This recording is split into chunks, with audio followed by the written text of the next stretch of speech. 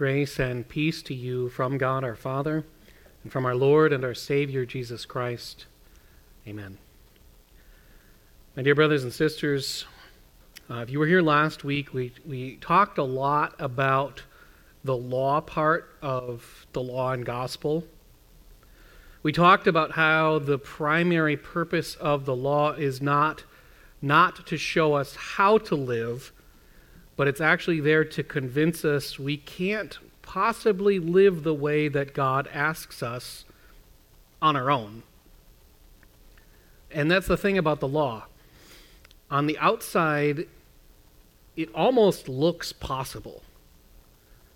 But the more you run at that law with your full might, the harder you try at it, the more you dig in and understand what God's law asks, the more it becomes patently obvious that it is hopeless.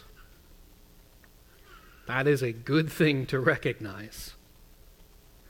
Because only when we have given up hope in ourselves are we then ready to hear the gospel, the good news, literally.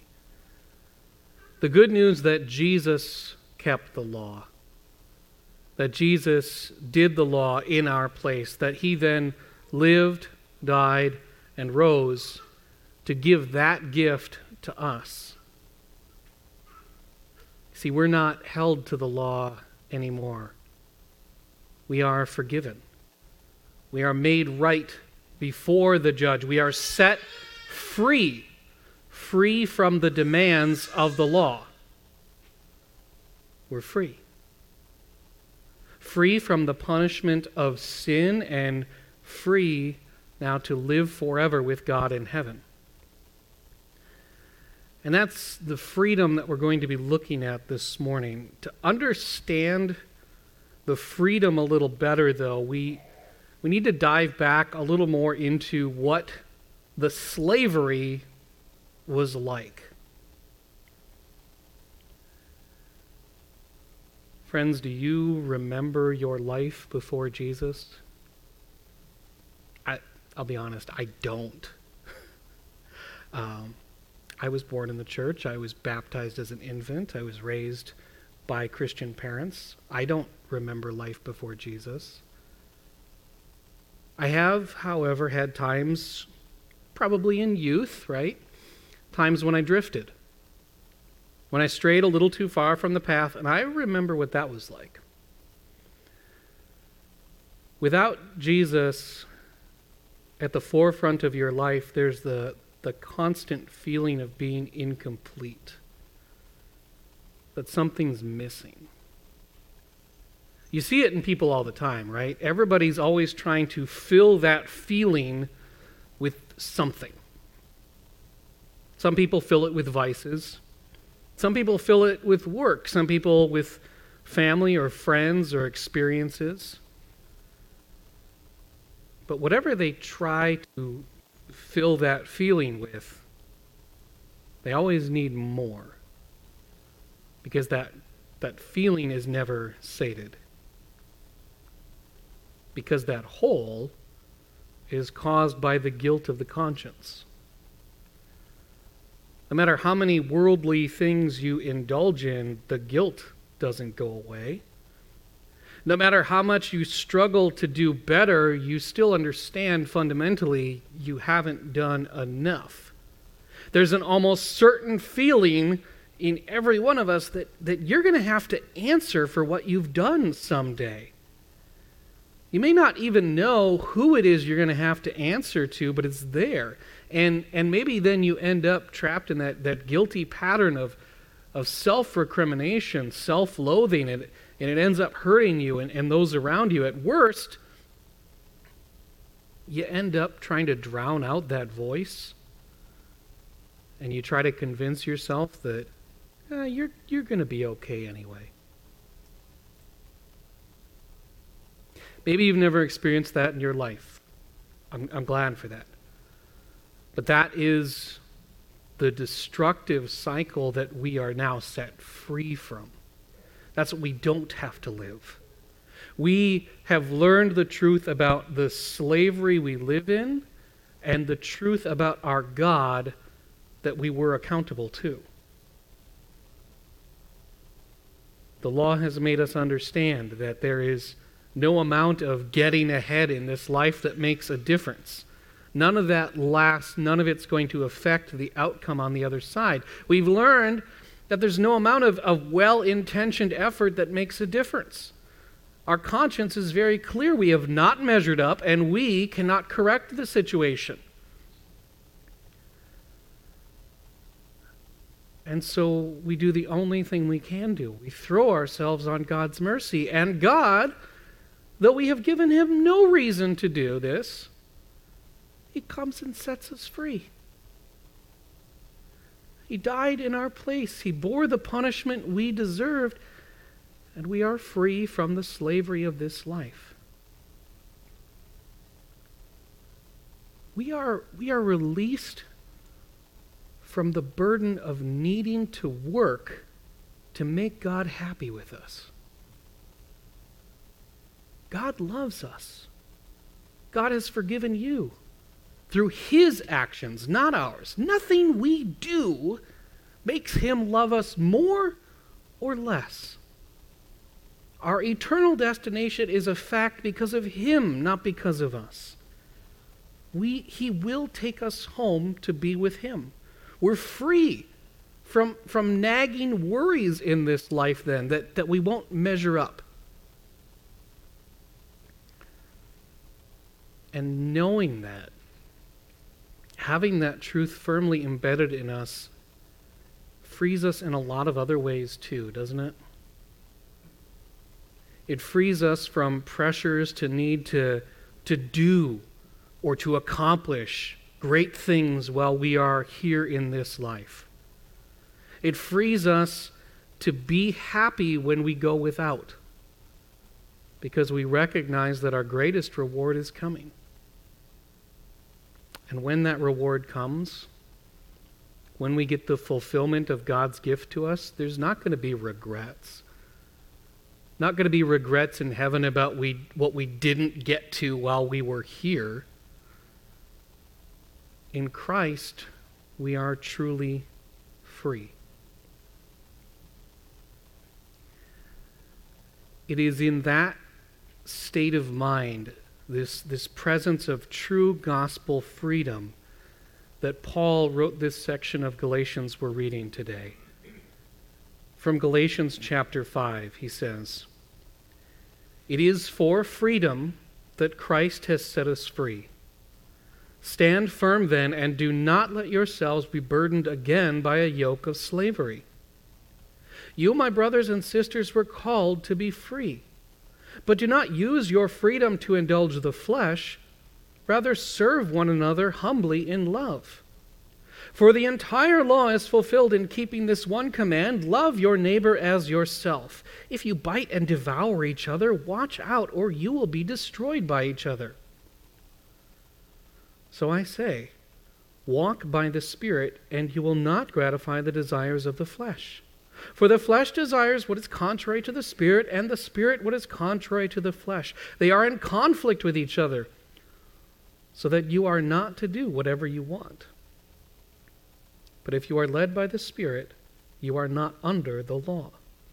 The acts of the flesh are obvious: sexual immorality, impurity and debauchery, idolatry and witchcraft, hatred, discord, jealousy, fits of rage, selfish ambition, dissensions, factions, and envy, drunkenness, orgies, and the like. I warn you, as I did before, those who live like this will not inherit the kingdom of God. But the fruit of the Spirit is love, joy, peace, forbearance, kindness, goodness, faithfulness, gentleness, and self-control. Against such things there is no law. Those who belong to Christ Jesus have crucified the flesh with its passions and desires. Since we live by the Spirit, let us keep in step with the Spirit."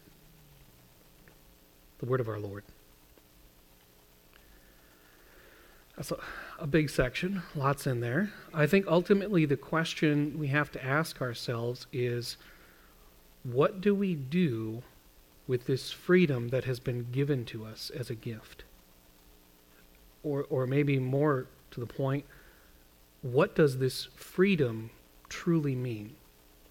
To understand it properly is a great release for the Christian. It leads to all kinds of blessings and joys. To misunderstand it instead is not only to welcome hurt and tragedy into your life, it also actually risks a return to the death sentence we were once under. We're not going to be able to cover it all today, friends. Christian freedom can be a complicated issue, especially given how much Paul wrote about it through his letters. But that I think just makes it all the more important that we understand it properly.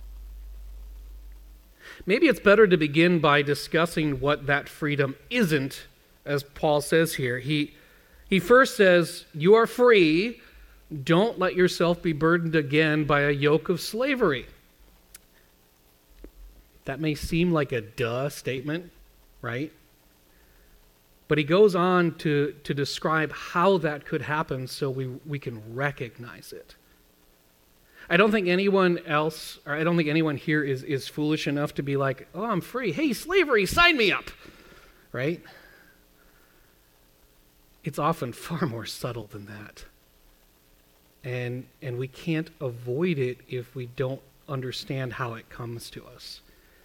The next statement in verse 13 there, it illuminates for us some. He says, we are called to be free, but it is not a freedom that indulges our sinful nature, or as he says, the flesh. That's the first big turnabout in thinking in what freedom in Christ is not. Maybe that's obvious, but I also think it's the first stumbling block that we all face with our Christian freedoms. Because as Americans, what do we think freedom means? If somebody asks you, what does it mean to be free? I'd wager, right? I'd wager the typical answer is something, well, I'm free to do what I want. Can anyone here remember what it was like the first time they were left home alone to take care of yourselves? First couple times? I mean, let's not be too noble here. I know what it was like for me. I'm gonna stay up late. I'm gonna watch stuff with the volume turned up. I'm gonna pizza and chips and candy and soda. I'm gonna totally indulge. All that stuff Mom won't let me do. Now, never mind, retired for school the next day, or you're damaging your hearing or destroying your nutritional balance. It's in our nature to be selfishly short-sighted whenever we are given the option to choose for ourselves. Eventually, hopefully, we grow, we learn that there are consequences to acting like that. I can't quite do that like I used to in my youth. My point is, it's in our nature to want to act just the same with the freedom Christ won for us, to use it to indulge. Paul warns us not to indulge the sinful nature. And if you're not aware, I want you to try to burn this thought into your head. The defining characteristic of the sinful nature is selfishness. When you indulge the self with the freedom Christ won, that is not freedom at all. It is returning to the slavery that we were under before. It's returning to the life of sin that we couldn't get ourselves out of. And doing that only hurts yourself and hurts others. But this isn't the hurt you get like the stomach ache after a day of eating a whole pint of ice cream. This is the kind of hurt that could actually kill. You look at Paul's list of all those sinful acts, the acts of the sinful nature, and then look at what he says at the end of that section. He says, those who live like this will not inherit the kingdom of God. I want to be very clear on this point because I don't want to needlessly panic or scare anyone either. he phrases this very carefully. He is not saying this about people who fall into sin through weakness. No, he says it's those who live like this. Those who choose to indulge the sinful nature in this way will not have eternal life. You cannot choose to make all of those awful things your life and still expect to be saved. Now, you might want to say, okay, but forgiveness. Jesus paid for those sins too. Maybe that even confuses you. I thought what we did was forgiven.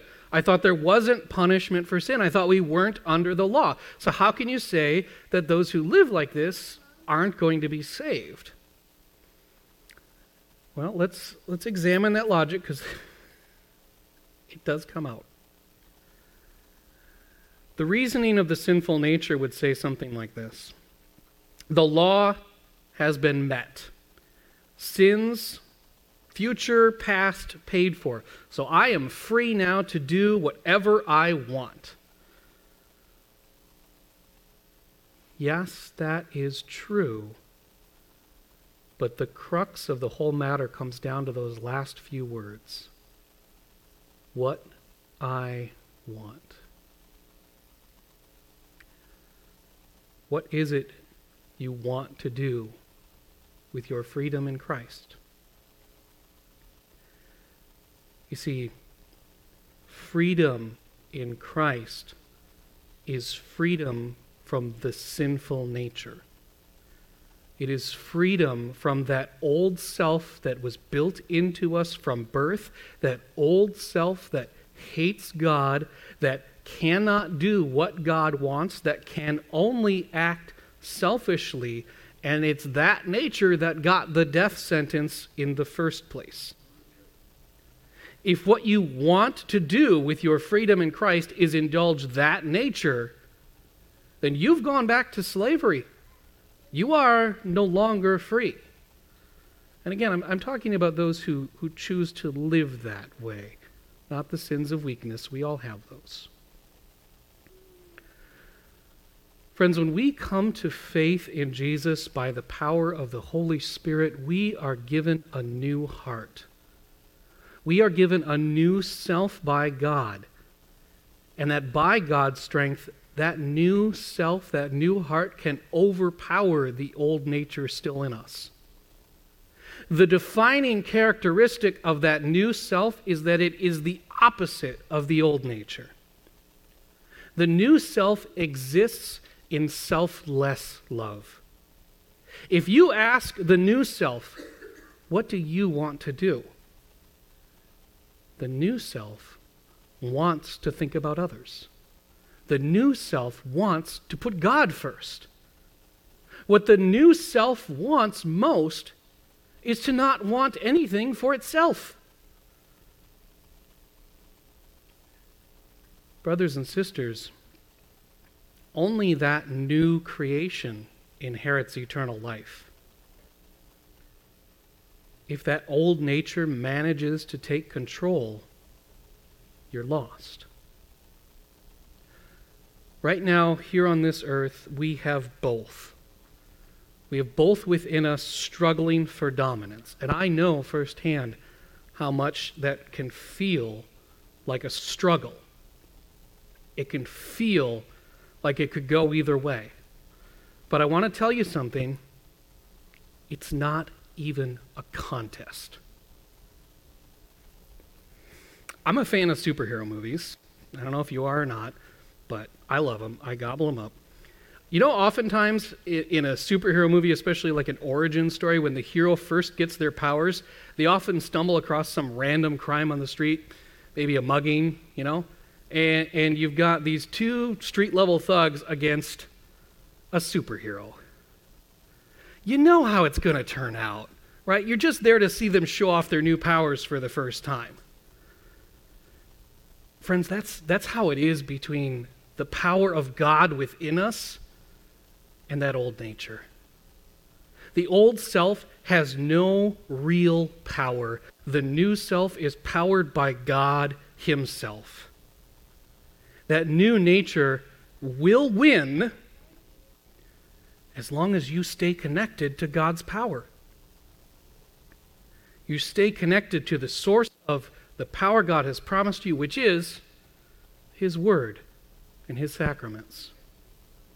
God will feed you through His Word and sacraments. God will give you the strength you need. That is how God will overcome for you, and in that you stay free.